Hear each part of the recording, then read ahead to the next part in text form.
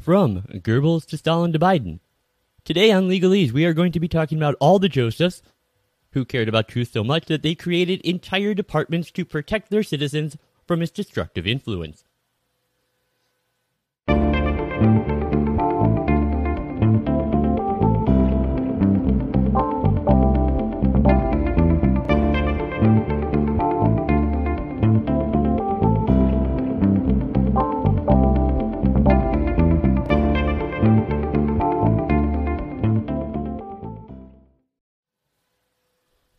Fellow citizens of Oceania, before we begin today's 2-minute hate, the party have a few announcements to make.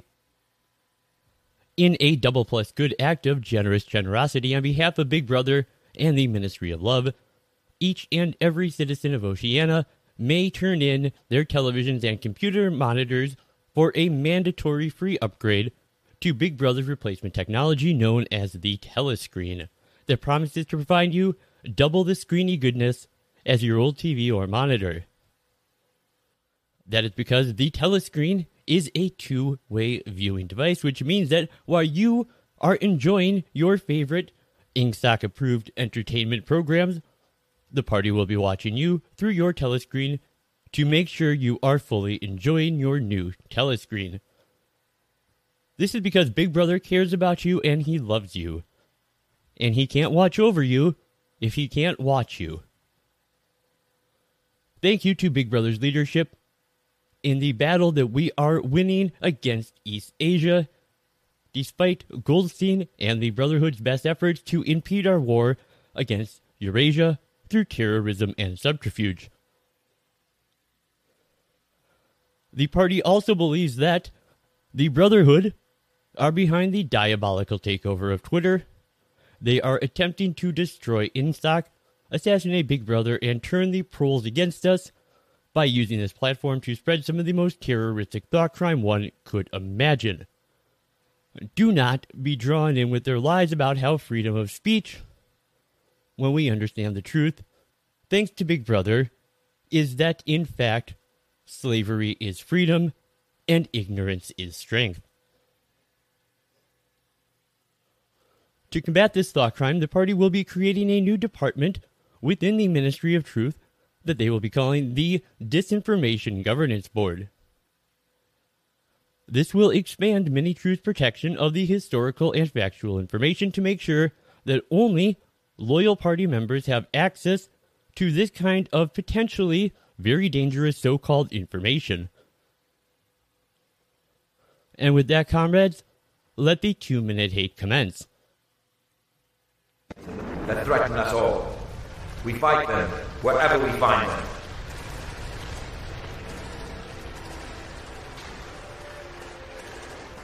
Who are they? They are the dark armies of the unvaccinated. The dark, murdering armies that care nothing for humanity or life. They live in dirt and filth, praising the virus. All over the world, we fight the anti-vaxxers. Too gone to be educated, we execute them. But even as we grasp at victory, there is a cancer, an evil tumor that praises the virus and wants you all to die a horrible death. Shout! Shout! Shout out his name.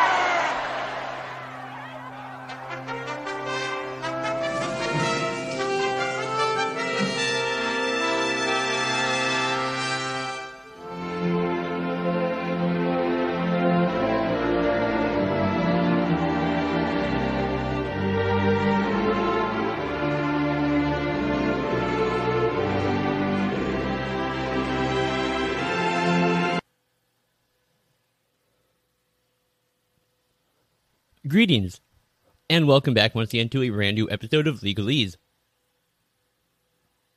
This is a podcast where we discuss current events in law, politics, and culture.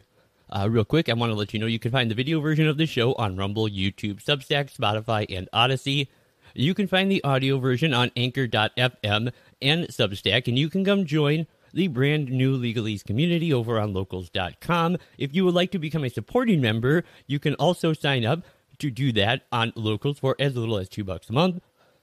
And you can do all of those things, plus read a bevy of articles that I frequently put out over on Substack.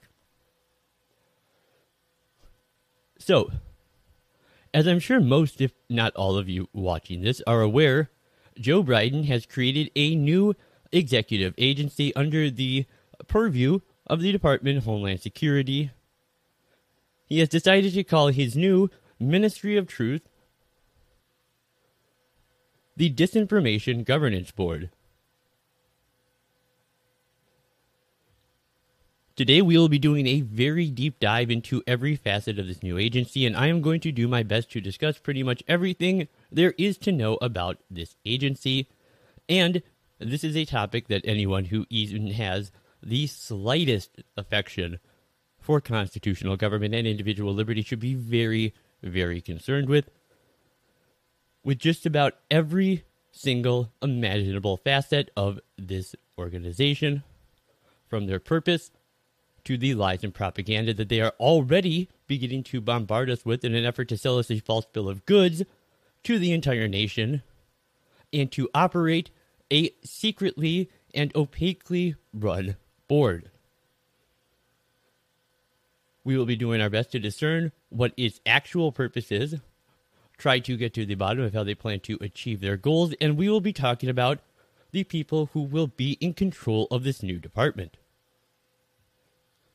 Now, I was also hoping today to discuss why people calling for censorship should seriously reconsider their position. The total script turned out to be too long, so today is going to be part one. We're going to be talking about what exactly is the Disinformation Governance Board, what it does, what it says it will do, and then part two will be an examination of the arguments for and against censorship, as well as for and against a robust, if not absolute, right to freedom of speech and free expression.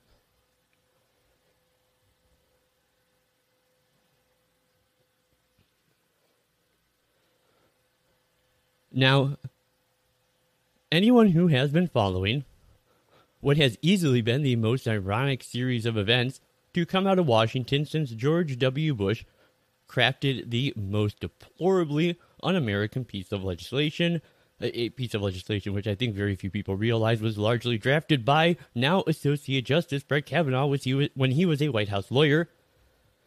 And this legislation was hypocritically and ironically enough known as the Patriot Act. Now, in Biden's bid to out-Orwell George W. Bush, we have been hearing a constant refrain from every Democrat and corporate media mouthpiece. This is a common refrain that disinformation is an unprecedented crisis for democracy.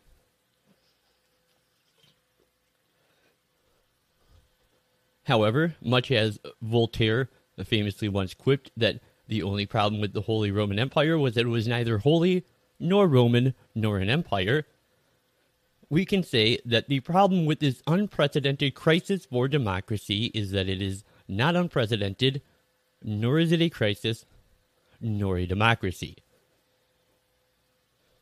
Now, while I am really somewhere between a stickler and slightly autistic in my insistence on accurate terminology, and I hate to refer to our government as anything other than the technically proper classification of federal republic, and I know many people who watch my show get very annoyed at anyone who refers to our country by any other term, such as the less correct but still not totally wrong constitutional republic. But for the purposes of this video, I will largely be referring to our government as a democracy, because this is the misinformed terminology being used by people who are complaining about the so-called crisis of information and disinformation. And to counter their nonsense, I have to try and meet them halfway, use their terminology, so please do not leave me frustrated comments about how we are actually a constitutional republic, not a democracy. Because we're not a constitutional republic, as I said, we're a federal republic, but don't leave me angry messages saying that either. I don't like using inaccurate labeling any more than I know many of you out there do either. Now, we have been deluged recently by notable figures on the left for the past several months, whipping the nation up into a frenzy about the need for censorship. While calls for corporate censorship are nothing new, with notable authoritarians like Hillary Clinton, Elizabeth Warren, and Robert Reich calling on corporations to do the government's dirty work for them because they like to pretend that they care about the right of private companies to run their businesses as they see fit. And if a private company like Twitter wants to censor people, they say, well, that's just fine and dandy because they are a private company. Because they will insist there is no such thing as a cultural value of free speech, and that free speech only ever means the First Amendment, and it only ever applies to government. So, if these private companies censor, that's just fine and dandy, as I said. And it doesn't matter that the censorship from these private companies has been coming from years of severe pressure and threats against the companies by the government, who's not supposed to censor us, as they call these CEOs to Washington again and again to yell at them because they are not, quote, freely choosing, unquote, to run their company the way the government would like them to. And they put much pressure on these companies to, as I said before, pretty much do the government's dirty work for them, including threats that the government will step in if they fail to censor everything the left wants censored. And these companies respond in kind. That's just free enterprise and responding to market forces, they say. Because anything short of actual legislation or regulation that formally applies the force of law isn't government censorship, they will say. Now, if they were making a genuine, sincere argument here, I would tend to disagree with them. But the fact is that no one has been fooled by this Saul Alinsky tactic by the Democrats, pretending that they are in the right by holding the other side to their own standard, knowing that for the most part conservatives, libertarians, and even most moderate liberals still tend to respect the right of private businesses to operate as they see fit. But those holding us to our standard never believed the standard that they were pushing. We always knew that, and they had made that perfectly clear. And because now that Twitter has gone from a publicly traded company to a privately owned company, which would actually give them even more freedom to choose how they run their business than before, the censorious left have revealed themselves as the liars and hypocrites that they are, because now that a private company wants to run their business in an entirely legal and ethical manner that goes against what the censorious left wants them to do, they have wasted no time doing it about face and calling for actual, true, straight-up, real state censorship.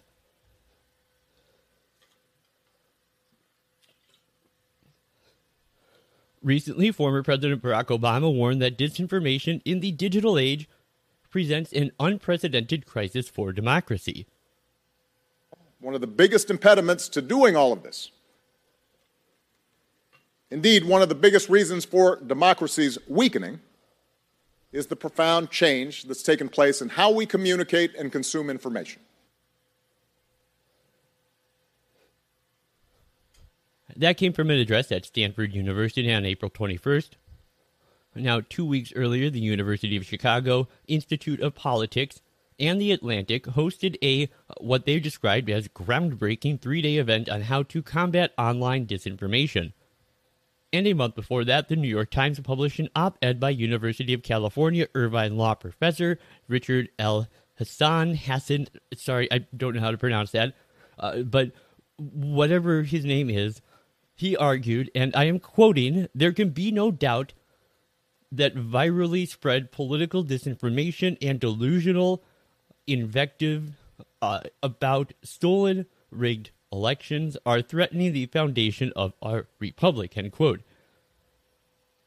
And I do appreciate him using the term republic, even if the rest of what he said is absolute garbage, but it's neither here nor there. And we have seen lawmakers increasingly look to turn fears of disinformation into laws restricting free speech. One such proposal comes from, unfortunately, one of my state senators, Senator Amy Klobuchar, and what she is calling the Honest Ads Act, which is regularly featured in the Democratic election reform package, and much like H.R. 1, that Freedom to Vote Act. And ironically, its title could be called disinformation because it has nothing to do, objectively speaking, with making ads honest.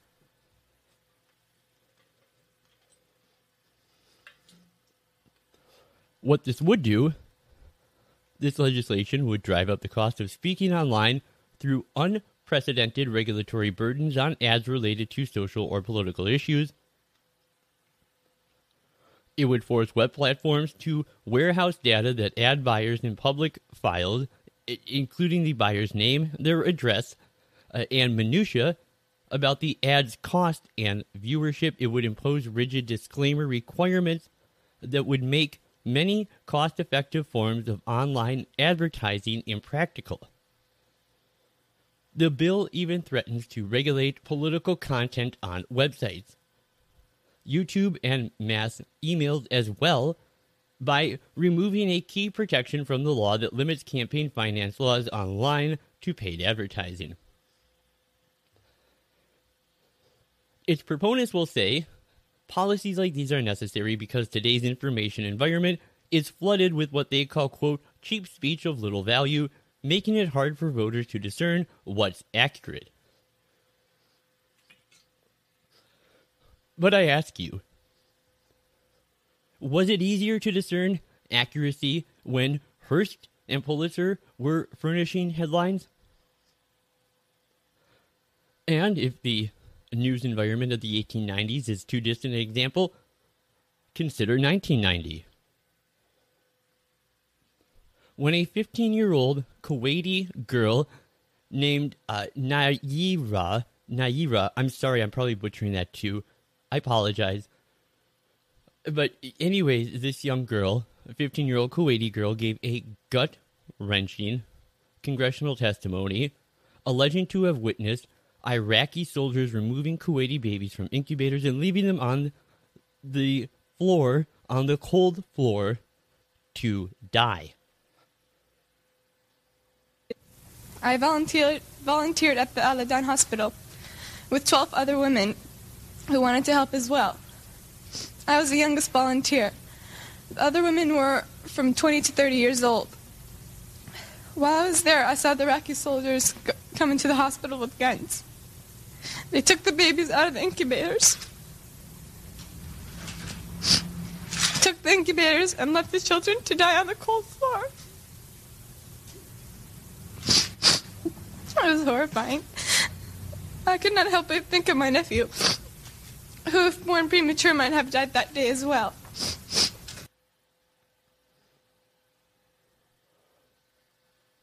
Now, portions of her testimony aired on ABC's Nightline and NBC Nightly News, reaching an estimated 35 million and 53 million Americans, respectively, before airing on 700 other television stations and going virtually unchecked for nearly a year.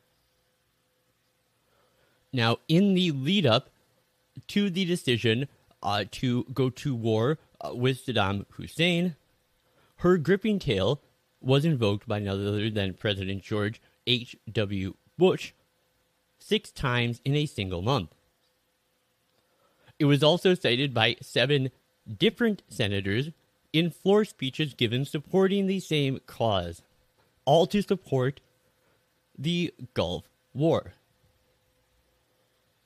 A full year after Congress authorized the use of military force in Iraq, her testimony was found to be not only powerful and emotional, but completely fabricated. In 1992, it was revealed that Nayira's last name was al-Sabah, and she was the daughter of Saud al-Sabah, the Kuwaiti ambassador to the United States. Furthermore, it was revealed that her testimony was written and organized as part of the Citizens for a Free Kuwait public relations campaign, which was being run by American public relations firm Hill & Knowlton for the Kuwaiti government. Following this, al-Sabah's testimony has come to be regarded as a classic example of modern atrocity propaganda.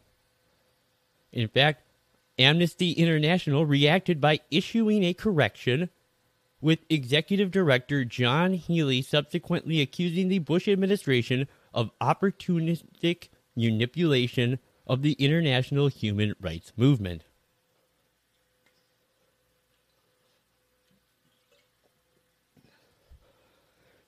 And this is really what is so dangerous, is that the greatest purveyors of disinformation in this country are, and always have been, the U.S. government and the corporate media.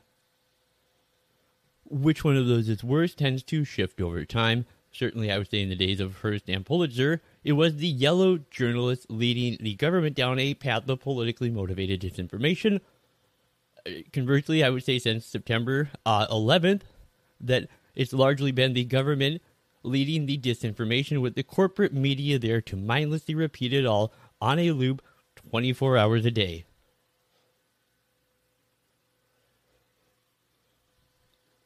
From Saddam Hussein's supposed involvement and direct assistance in planning the 9/11 terror attacks, as both Dick Cheney and Donald Rumsfeld claimed, to the claims of his weapons of mass destruction, the claims that the NSA wasn't using the Patriot Act for mass surveillance of every single American.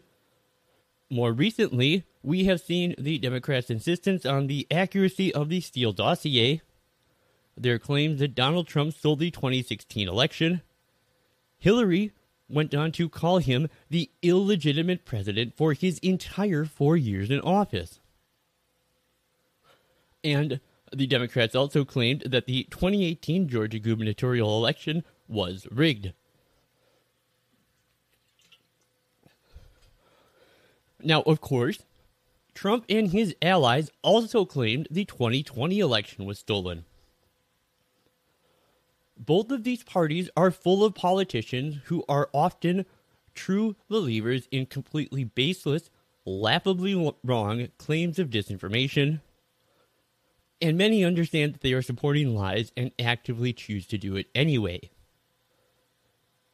On top of that, there are many people in each party who will do that just purely for political advantage. No other reason.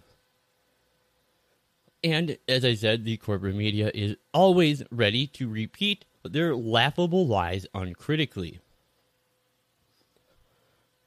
That we would trust anyone in government to decide for us what is true and what is not is one of the most perverse and terrifying things that I can imagine. I do not trust any politician, bureaucrat, or technocrat to tell me what is true or not. Now, fortunately, we have a very small handful of people in Washington willing to admit that this is in fact the case. Of course, one of the best being Rand Paul. Do we have policies? Do we have guardrails? Do we have standards? But here's the problem. We can't even agree. We can't even agree what disinformation is. You can't even agree that it was disinformation, that the Russians fed information to the Steele dossier. If you can't agree to that, how are we ever going to come to an agreement on what is disinformation so you can police it on social media? I think you've got no idea what disinformation is, and I don't think the government's capable of it. Do you know who the greatest propagator of disinformation in the history of the world is? The U.S. government. Are you familiar with McNamara, the Pentagon Papers? Are you familiar with George W. Bush and the weapons of mass destruction? Are you familiar with Iran-Contra? I mean, think of all the debates and disputes we've had over the last 50 years in our country. We work them out by debating them. We don't work them out by the government being the arbiter. I don't want you guardrails. I want you to have nothing to do with speech.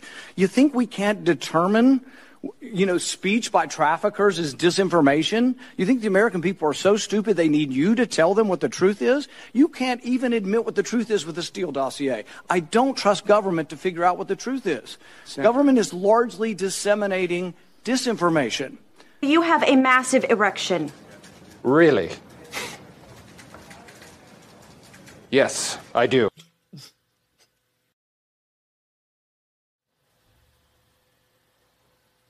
So let's get to Joe Biden's plan that he has had in the works for some time now to deal with this so-called unprecedented crisis.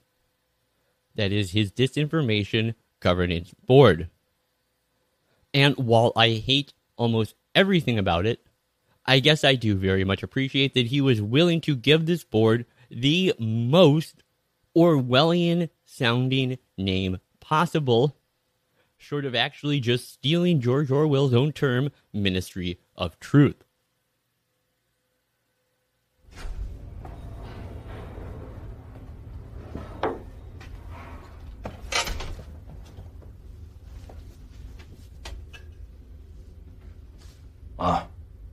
Monke, Sie sind da.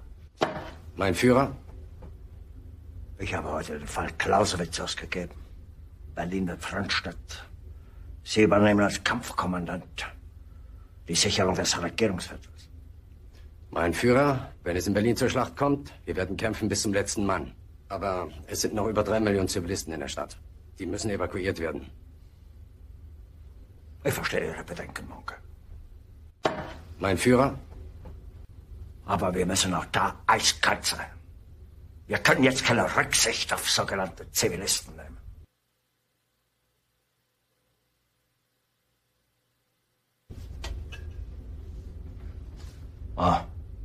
Monke.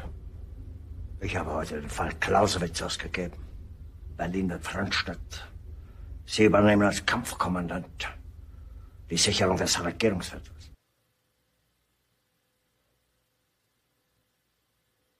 Die Armee wird nicht zurückgenommen. Sagen Sie Busse, er soll kämpfen, wo er steht. Wir werden die im Norden und Osten bis an den äußeren Verteidigungsring vorstoßenden Sowjetverbände in einem rücksichtslosen, mit aller Kraft geführten Gewaltschlag zurückwerfen. Mit welchen Kräften, mein Führer? Die Gruppe Steiner wird von Norden her angreifen und sich mit der 9. Armee vereinigen. Wenck soll mit der 12. Armee die Sache unterstützen. Auch auf die Gefahr hin, mich zu wiederholen. Die 9. Armee muss zurückgenommen. Die 9. Armee ist nach Norden hin bewegungsunfähig. Die Feindkräfte übersteigen unsere Mannschaften um ein Ziel. Haben Sie noch Zweifel an meinem Befehl? Ich glaube, ich habe mich klar genug ausgedrückt. Früher oder später werden die Westmächte einsehen, dass nur wir die Bolschewisten aufhalten können. Wir sind das letzte Bollwerk gegen die asiatischen Horden. Wir müssen Berlin halten, nur wenige Tage. Dann machen wir mit den Amerikanern Kippe. Steiner konnte nicht genügend Kräfte für einen Angriff massieren. Der Angriff Steiner ist nicht erfolgt.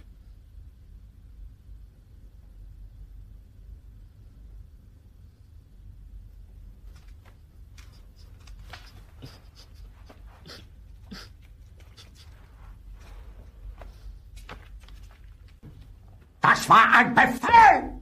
Der Angriff Steiners war ein Befehl! Wer schickt mich belogen? Jeder hat mich belogen, sogar die SS! Die gesamte Generalität ist nichts weiter als ein Haufen niederträchtiger, treuloser Feiglinge! Mein Führer, ich kann nicht zulassen, dass die Soldaten, die für Sie verbringen... Ihr seid Feiglinge! Verreiter, Versager! Mein Führer, was Sie da sagen, ist ungeheuerlich. Die Generalität ist das Geschmeiß des deutschen Volkes.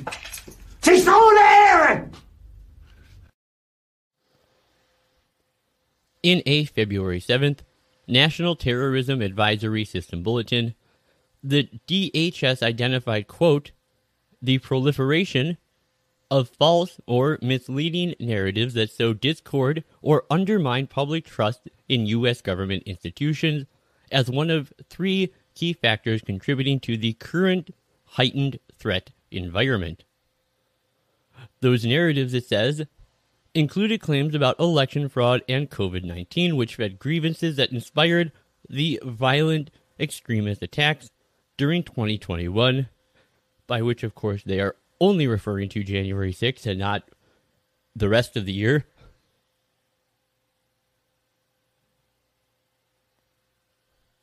Now, the new head of the Disinformation Governance Board, Nina Jankowicz, has pledged to protect free speech despite a career of dissing and dismissing this right.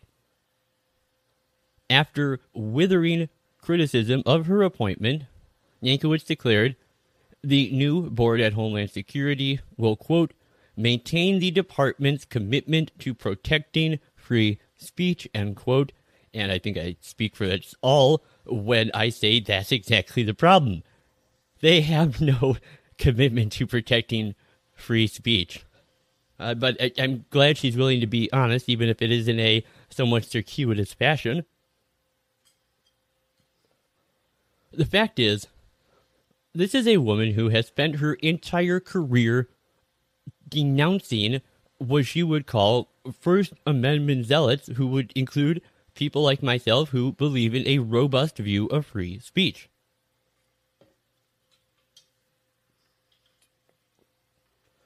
Now, as previously discussed, Jankowicz has made a career as an advocate for both public and corporate censorship, as well as spreading disinformation.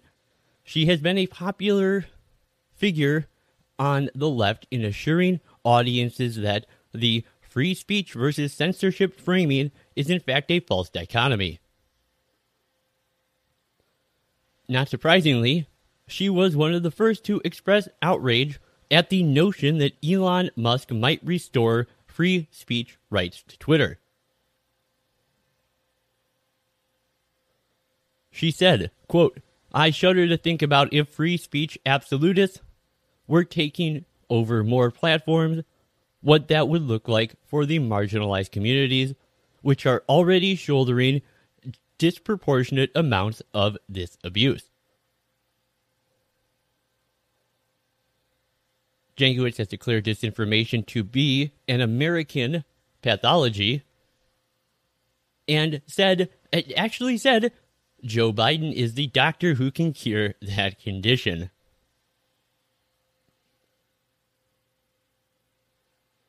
Now, that pathology, however, appears to largely manifest itself on the right, coincidentally enough, for Jankowicz, who has been criticized for spreading much disinformation herself on subjects like the Hunter Biden laptop. She is a huge advocate of censorship, including calls to ban conservative publications from appearing anywhere on social media. In her article, How to Defeat Disinformation, an Agenda for the Biden Administration, published in Foreign Affairs in November of 2020, Jankowicz wrote that Biden needed to get into the business of regulating speech in a big way. Despite the outcry of many of us over the expansive censorship programs on social media, Jankowicz is still not satisfied, as she has dismissed these programs as temporary surface-level changes to curb the spread of false claims. But, she says, social media companies continue to profit from the very structures and imperatives that are now driving groups of Trump-supporting, reality-denying vigilantes to rally at ballot-counting centers across the country.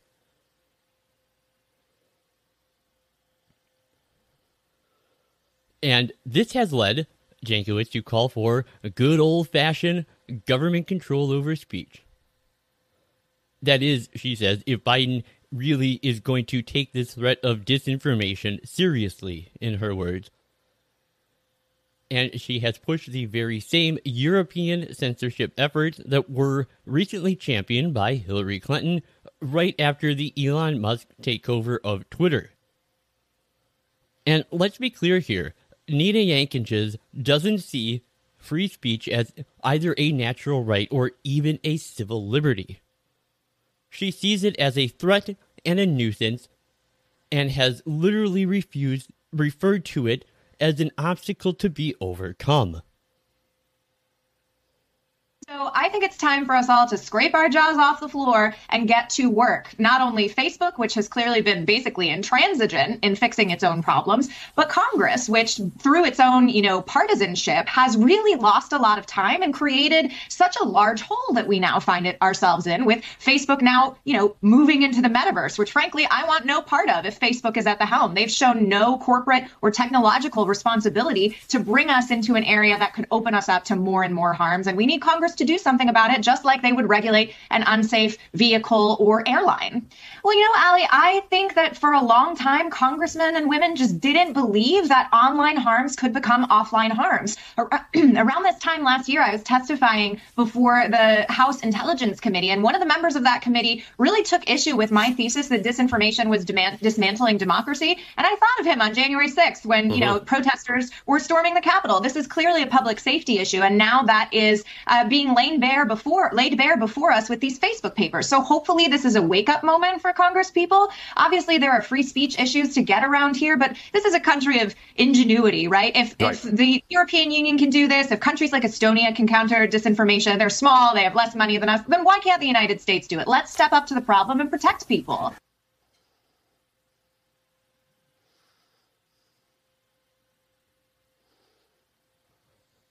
And Jankowicz essentially has called on Biden in the past to create exactly the thing that he has done at this point. In her article, she called to, quote, create a counter-disinformation czar within the National Security Council and setting up a corresponding directorate. Now, that directorate was created in Homeland Security instead. Otherwise, that's exactly what has happened. And, of course, it turns out the Biden administration gave this power under the Department of Homeland Security to none other than Nina Jankowicz as the head of this directorate, as the censorship czar. And Jankowicz, however, has, ever since her nomination, been repeatedly assuring the public that it has nothing to fear with this new disinformation czar on its back. However, in history, as we will discuss much more in the next episode, the shores of civil liberties are littered with victims who accepted, trust me, I'm the government, as some kind of assurance. Alright, so this is where I'm going to leave things off for today. I will be back with the second part in the next day or two, where we are going to be discussing why even those who are pro-censorship would, I believe, if they wanted to achieve their stated goals, actually look to a robust freedom of speech and expression for everything as far as the protection of liberal democracy, to civil rights, to marginalized and minority communities, and even when it comes to people you believe to be wrong, dangerously misinformed, or even hateful. Now, I want to give a big thank you real quick here to a YouTuber named Bull Brand.